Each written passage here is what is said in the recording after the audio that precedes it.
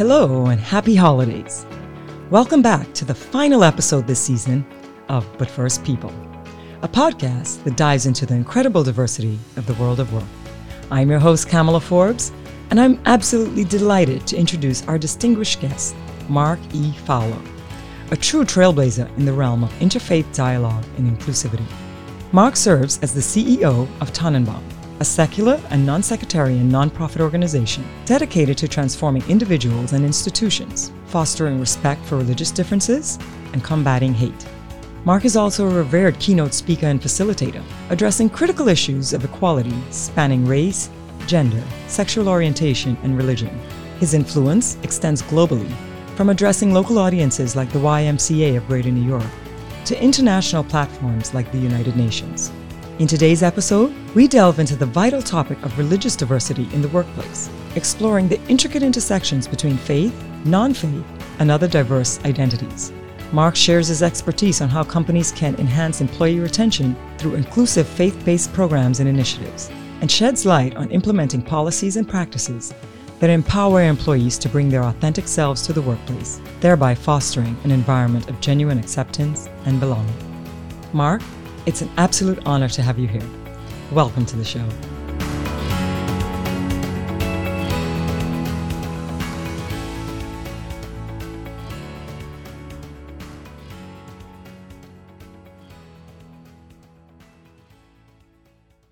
Well, we are here, and I know you're a little nervous already because I told you that we always start our But First People podcasts with a song. Yes. And I'm just going to have you take a deep breath and exhale and just belt out a song for us. It's whatever you're feeling, whatever you are, wanting to share a message of through song. Okay, well, here we go. Great is thy faithfulness. Great is thy faithfulness. Morning by morning, new mercies I see.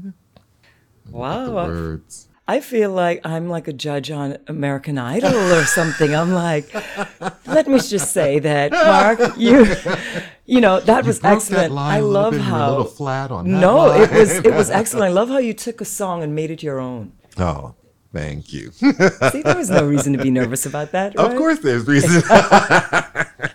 But thank you. That was fun. Yeah, well, great. Well, I know that you have been a longtime advocate of religious inclusion. And as a matter of fact, you teach classes on diversity and bias in ministry. Well, what is your why? What inspires your passion and drives you to do the work you do every day? So I've been with Tanenbaum, the Tanenbaum Center for Interreligious Understanding, for a little over 16 years.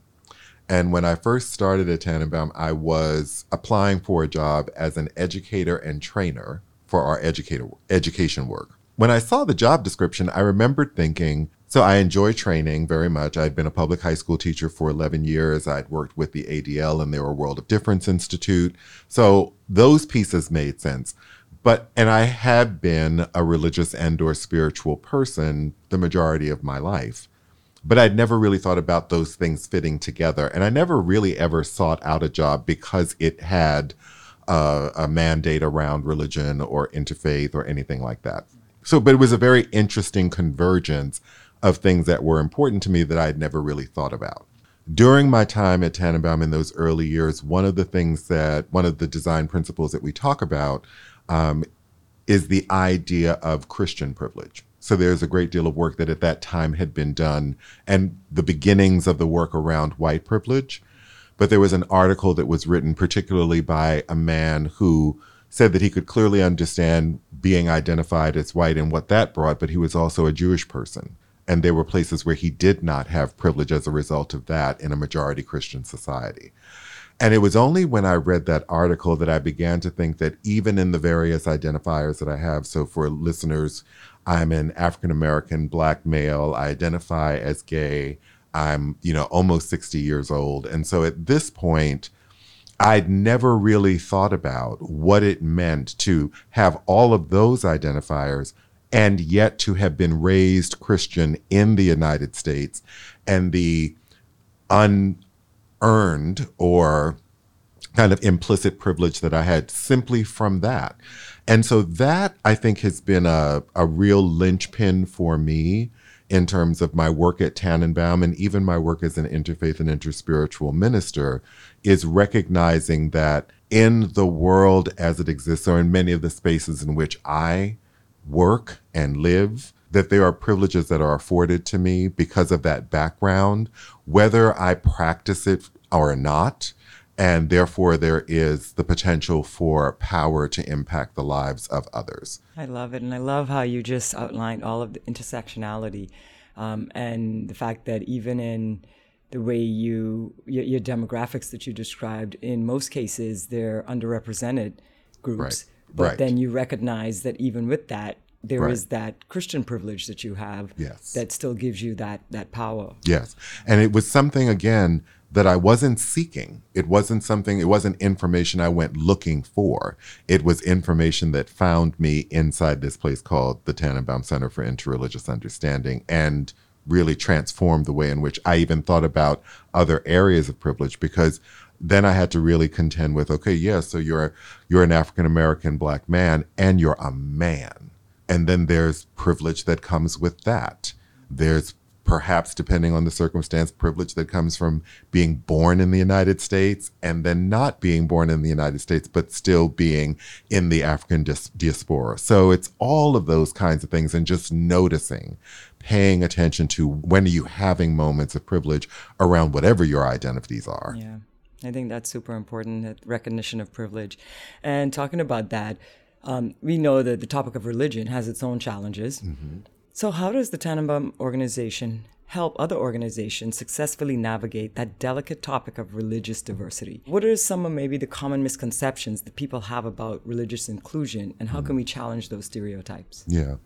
So I think one of the misconceptions that I've dealt with and experienced in my 16 years at Tanenbaum has been the idea that the identifier of religion is somehow different than other identifiers that we work every day to provide pathways for equity and inclusion.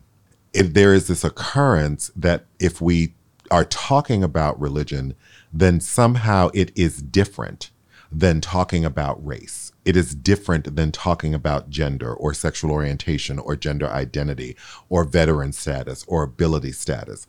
And one of the things I think we do a very good job of is normalizing the idea that this particular dimension of identity that's shared by 75 to 80% of the world's population, saying that they identify with some kind of formal tradition, that's not something that has to be special. And we can de-exceptionalize it and understand that it is a way in which people identify themselves that is in intersection with other identities as well.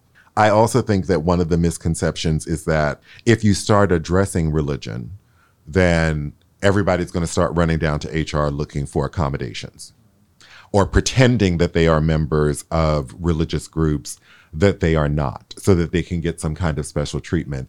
And it sadly furthers the idea that what we call accommodations, which I heard several years ago spoken more about productivity resources as opposed to accommodations, that by providing them, we're doing something special. In the United States, if you're providing accommodations to your employees because of their religious beliefs and practices, you're following the law. It's not something special that you're making. It's not a perk. It's not a perk. Yeah. And I think the other misconception is that the peoples who generally access those kinds of resources are getting special treatment in some way, as opposed to their employers actually following the law that comes from a time not that long ago where it was legal, was permissible to discriminate against people because of their religious affiliation and their practices. And the other thing that I would say is that there is a concern and a misconception that if you're addressing religious diversity in particular, one of the things that we hear is that people who identify as LGBTQ will become upset, or they'll be kind of like, I always talk about it like, the Jets and the Sharks, like people are going to like break out into these gangs in the hallways of buildings of corporate places, fighting with knives and things. And it's kind of like, again, it doesn't take into consideration the intersectionality of religious or spiritual identity and sexual orientation and gender identity, and that people who identify as LGBTQ plus IA are not without religion or spiritual practice. And likewise, that there is a diversity there as well. So our stereotypes about some of the places where religion can be kind of hotbed in society often kind of carry into the workplace and can sometimes interrupt what would make sense to do if you didn't think about religion as a third rail. And that's one of the things that you do at Tanenbaum. The idea basically is to build that culture of inclusion by educating on the facts about diverse religious beliefs and practices. Yes. Can you maybe highlight some of the most noteworthy facts that you think our listeners should be aware of in order to create these inclusive workplaces and to accommodate the differences, but at the same time ensuring fair and inclusive environment for everyone? Yeah. 7-8 years ago, we realized that when we would do trainings, people were using terms interchangeably. So people might talk about religion in the workplace. They talk about faith in the workplace. They talk about spirituality in the workplace as if they're all the same thing. And they're not always understood in the same way by individuals. So we came up with some basic definitions of how to think about religion, faith, spirituality, and the unaffiliated population at work. And what are some of the unique ways in which those words, terms, identities can kind of show up in the workplace in terms of both the needs that employees have, but also what they have to offer. We talk about the idea of religion in the workplace being an intersection of culture, belief, and practice. And that those three areas are individual to a person. And if you think about it as a Venn diagram, it becomes kind of an interesting portrait of, if you asked everyone in your company on one day, where would they place themselves at the intersection of culture, belief, and practice as it related to their time at work, the way in which they work? They might put themselves at one point on that Venn diagram and then a week later put themselves at a different place. Because religiosity is a dynamic experience. It's something that changes as you change. And so you may spend the majority of your career having no needs around religious diversity or inclusion, and then something happens in your life, your relationship to your own ideas of religion or faith or spirituality, or even as someone who is unaffiliated, changes, and then there's something that may be needed that wasn't ever needed before. Could you give an example of that? Yeah, so I think the best example is when we think about couples, interfaith marriages or relationships. And so, as a single person, you may just go to your family's house for Christmas Day or Christmas Eve. You might go on Easter, and that's it. And then you meet someone who's from a different tradition, and you're in love. And so you then find yourself going to other events, and other holidays become a part of your framework. So not only are you looking for the dates that you may already have off because of like Christmas and Christian holidays, but now depending on who your partner is, you might be celebrating Diwali. You might be breaking fast during the month of Ramadan with your partner's family. You might be celebrating Lunar New Year in a way that you didn't before. So all of those then become, you go to your manager, and now all of a sudden you're asking for all these days off that you never used to ask for before. And your manager is kind of like, what are you trying to pull? Like, what do you do? It's kind of like, no, you don't understand. I need to show up. And so I think that those become kind of the subtle ways that people don't really think about, like how religion shows up in people's lives and how it impacts their work. I think the other thing is that, there's a lot of work being done by more and more companies around faith-based employee resource groups. And even if you don't have a faith-based employee resource group, if you're in an industry that has contact with the public, that you are selling goods in some way, you often might lean on the expertise of employees to get kind of like that internal focus group. We're thinking about doing X. How does that sound to you? What's your reaction to that? Depending on your industry, you're crazy not to do that as it relates to religious and spiritual communities. Yep, I definitely agree. I mean, you definitely want to use them as a resource. Even just the fact that you talked about holiday dates, you know, when might be a good time to launch this? Well, maybe not close to this holiday. Well, that's great. And then we also know that you offer a religious diversity checklist. And it's a resource to identify simple and practical policy additions and updates that organizations can use to ensure they're addressing religion as a facet of DEI. Can you share some of the items maybe on that checklist that organizations should be evaluating as they either start or try to improve on their program? Yeah, no, definitely. And, you know, the religious diversity checklist is kind of like the shorthand, and we also do cultural audits with companies to actually review their policies and practices. So definitely reviewing your onboarding materials. In your onboarding, when you're with new employees, do they know what your accommodations process is? Do they know how to challenge a decision that's been made? Do they know what your holidays are, what your policies are around days off? All of those things, and making sure that you're reviewing those, because you periodically may want to change those policies. One of the other things that I don't know if anyone has ever taken this advice, so I'm going to say it again, regarding accommodations. One of the things that we highly recommend is that companies begin to track how many accommodations they're providing and in what ways. So if you have a system set up where somebody can put in for an accommodation, their manager can approve it, it gets approved by HR or wherever, that's stored somewhere. But really being able to notice and assess. So we have got 50,000 people in our employ. Last year, we did 500 accommodations of various kinds related to religious belief and practice. It's now the third quarter, and we've done 600.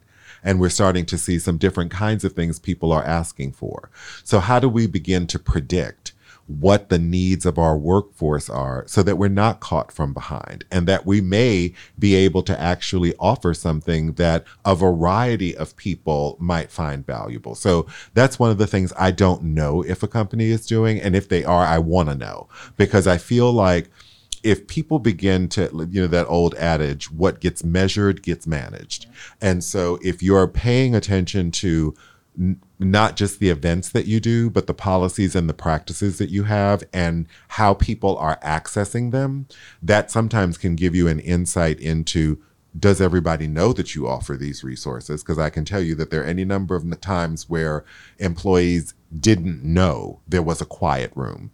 It makes a difference. That's good. And so this checklist is definitely a way for you to go through and look at your policies and figure out which new ones you might need to implement or update. And I also want to say there's another tool that we have called the Corporate Religious Diversity Assessment, CRDA. And this is an internal assessment. It's not a list. It's not a top 10. The information is never going to be made available publicly, but it's a maturity model where you can actually, as a company, input information about your current functioning and the current policies and projects that you have around religious diversity, and then it will give you a score. And with our members, we review that and then work on a strategy with them that can be implemented over several years. Are these all free resources? They are all free resources. And open to everybody. And open to everyone. Non-discriminatory. There's no bias there, right? None at all. Well, one of the pillars you focus on is workplace inclusion.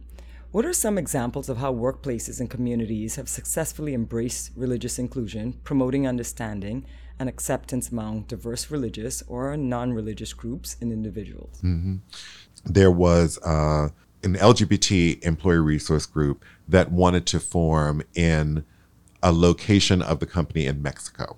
And there was some pushback because a number of people were saying that it was not in line with their religious beliefs. This particular company also had an interfaith ERG.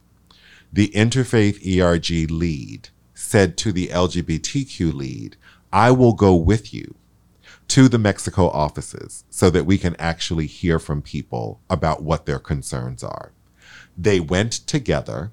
They listened and were able to respond to the concerns that people had that really had to do with, were they going to be forced to participate in activities because this was now being sanctioned in their office in Mexico. And once they realized that that was not the case, they were kind of like, okay, well, just so long as we don't have to change who we are, then it's fine. So I think that that's one example. I think another example is there was a financial services company in Germany, and they had produced all of this graphic for a new savings product that they had. And the graphic had a piggy bank on it. An employee stepped forward and said, you may not be aware, but there is a Turkish immigrant population living in Germany that really would probably resonate with this product, but most of them are Muslim and that piggy bank is not going to work. So they had already run the art, but the managers decided that they would do another run of the art, an additional run of the art that included a treasure chest as opposed to a piggy bank, because they could see the value of not losing out on business because of a graphic on a design. And that they were also being educated about part of their potential market that they didn't know about. And so those are some of the things that I think actually can make a critical difference. Yeah. You know, there's so many resources that you offer and focus on really educating companies on, you know, what policies and procedures that they can have in the workplace to make a difference. One area that is of particular interest to me, since Pride Global has a healthcare division, is Pride Health. And you have a focus on training healthcare providers in institutions to recognize and respond to religion-based healthcare decisions. Yes. We know that religion plays a major role in the decision-making of the patients, but most medical professionals aren't trained to address this when providing care. Mm-hmm. Please tell us more about how Tanenbaum trains doctors and nurses to understand how cultural competence and recognizing these religion-based health decisions result in better patient care and better treatment options and health outcomes. Yeah, it's a great question, and thank you for asking it. So the healthcare program actually started as an initiative within our workplace program, probably about 23 years ago. And our original work around workplaces, when we looked at the healthcare industry, we recognized that hospitals were unique kinds of workplaces, that you had employees who were of a variety of faith backgrounds, religious, spiritual backgrounds, who at the very least might have challenges around time off, obligations of prayer and observance during the day, depending on when their shifts were and that kind of thing. So that was the beginning of our work. But then we started looking closer and started to try and find, is there any research on the ways in which patients and families make decisions? And in one survey, we saw that 41% of patients wanted to be asked about their religious beliefs as it related to their care, but less than 10% of physicians reported that they did, and none reported that they felt competent to do so. And there have been a number of smaller studies and surveys around this. But this kind of became the foundation of our work, was to try and bridge that gap between the practical education that medical providers receive and then their interactions with patients. We've created a number of resources over the years. We've written a book called The Medical Manual for Religio-Cultural Competence. And the idea of the manual is that we didn't want to try and do Religion 101, but we decided that there were moments in the patient care experience where religion can become an issue, both for the patient as well as the provider. So we have 15 areas that we call trigger topics, and they are the areas in the patient care experience where religion is likely to come up. So they can include things like modesty. They can include blood products. They can include conscience objections, and how does someone as a healthcare provider manage their own objections to either procedures or decisions that patients are making. We've also created curricula to be used in nursing programs, in medical schools, and in residency programs. And then I'm really excited about these. We have something called the sim clinics, and they are gamified versions of a patient experience. And so we have 3 different patients who are making decisions based in a particular religious practice.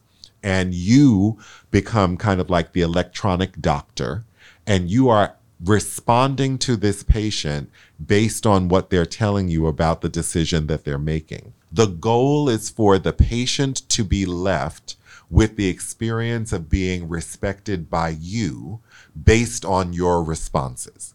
And so at the end of the engagement, you actually get a report on how does the patient feel about how you interacted with them. And we've got 3 of those different scenarios. So those are some of the things. Pretty interesting. It is. It really, really is. And we went through a great deal of time to make sure that these were not kind of like easy pathways. Like we definitely tried to throw some Easter eggs in there, kind of like, yeah, these 2 both sound good, but which one do I think will leave the patient with the experience of being respected a little bit different than I think this one is right. Can you maybe tell an example? Because I think just to hit on the crux of people who might have no faith, being maybe a little uncomfortable thinking about like religious ERGs, can you speak to the experience of maybe somebody with no faith of how this religious inclusion might benefit or make them feel included as well? Yeah. When we're thinking about like time off policies, and particularly if, time off for religious observance, sometimes there are companies that already have kind of like a very generous PTO schedule, personal time off. And there may be particular days or a particular number of days that may be set aside for religious observance that don't necessarily come out of someone's bank. But you may have an employee who is unaffiliated, means that the person is not formally affiliated with a particular tradition. It doesn't mean that they may not be spiritual. It doesn't mean that they don't have rituals and practices that they engage in. They might even pray to something, but they are not affiliated with a formal tradition. And we have any number of examples where people do have rituals and practices that they engage in, but they're not affiliated with a particular tradition, or they may be atheist or agnostic. I had a former colleague at Tanenbaum who was an atheist, devout atheist, who also had a master's in theological studies, by the way. The anniversary of her father's death, she took that day off. And as far as we were concerned, that was a day of significance or a day of meaning for that person. And that allowed us to create a schedule or a policy within our own organization where there are certain days that we take off in honor of our namesake, Rabbi Mark Tanenbaum, the first days of the high holy days when they fall on a weekday. We make those days available for people to swap so they can work on that day if they want to, and then take off another day that's of significance to them. Another is I was doing an interfaith panel. And there was someone in the audience who, had a question. I thought a question, but it was really more a comment. And he said, I'm someone who is atheist. I do not, ascribe to any particular tradition, but I don't see anyone representing me or my interests on this panel. And my response to him is, so this is the first panel. And when there's another one, would you be willing to share your experience on that panel? And he kind of hemmed and hawed for a minute.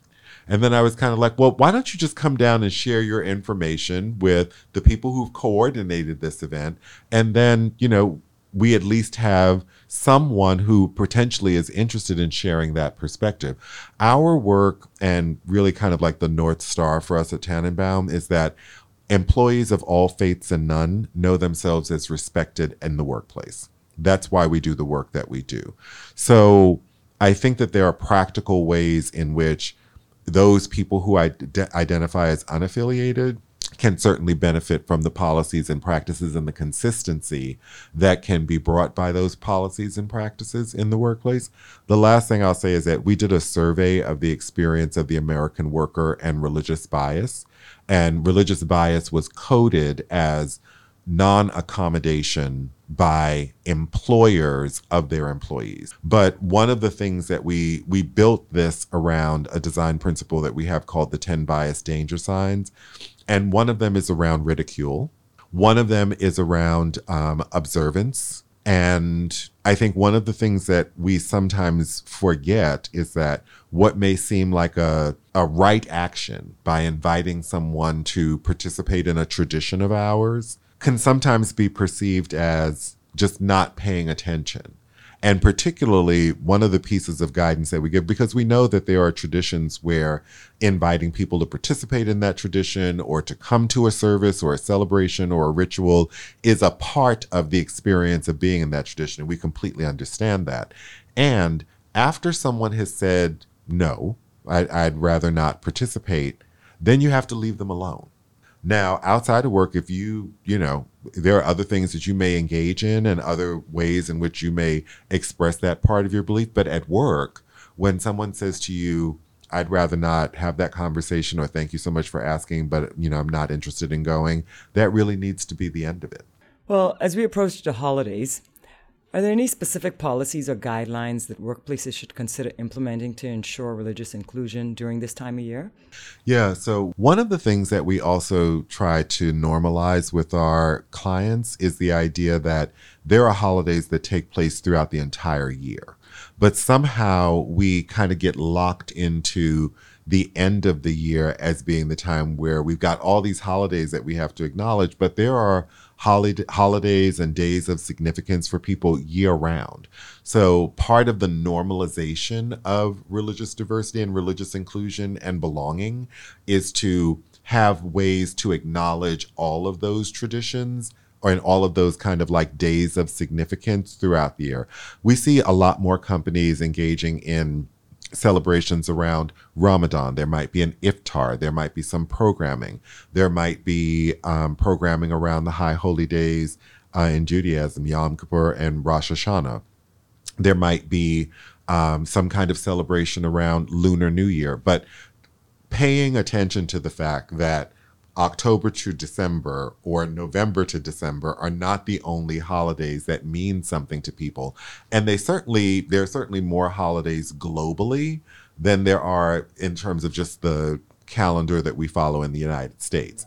I remember when I first started working at Tanenbaum, one of the pieces of education that I received was the idea of thinking about Diwali taking place, and like in India, nobody's at work. So if you have Indian colleagues, it's kind of like, yeah, there's going to be a bit of time where they're not going to be there.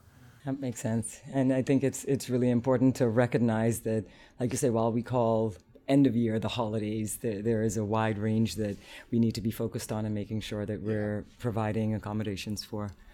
Well, Mark, we could talk all day. There's certainly so much more to chat about. But as we have to bring this to a close, I'd love to know from you that based on the impact you've made over the years, what do you want your legacy to be? Oh, gosh. First, I hope that I have a living legacy.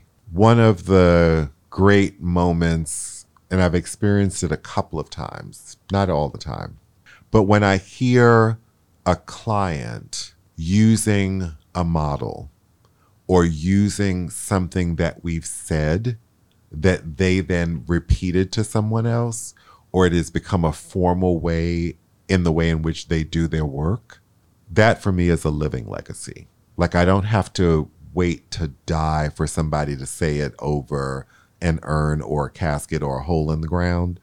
The work that we're doing and the resources that we're providing, the trainings that we're doing, that they are making a difference now in the ways in which people are operating their businesses and making their businesses inclusive of religious beliefs. And I really hope that my legacy speaks to the people that I helped.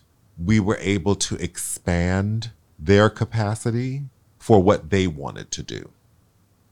Because I don't see Tanenbaum's work as making people do something we want them to do. I think with 31 years of experience, what we're often doing is helping people fulfill on a vision that they have for religious inclusion.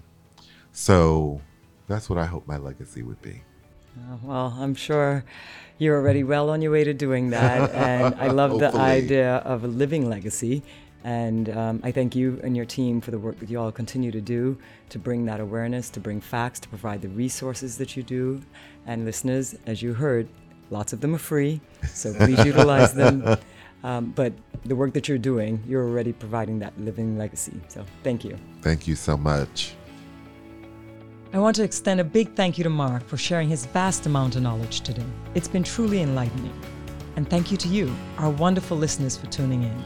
As we head toward the end of 2023, I want to take a moment to say that your curiosity and engagement are what makes these conversations so meaningful. We'd love to hear more from you. If you have any questions for Mark or myself, feel free to email us at butfirstpeople@prideglobal.com. And before you go, don't forget to like, share, rate, and subscribe to our podcast so you don't miss out on when the next season begins. Thanks again for listening, and we can't wait to connect with you soon.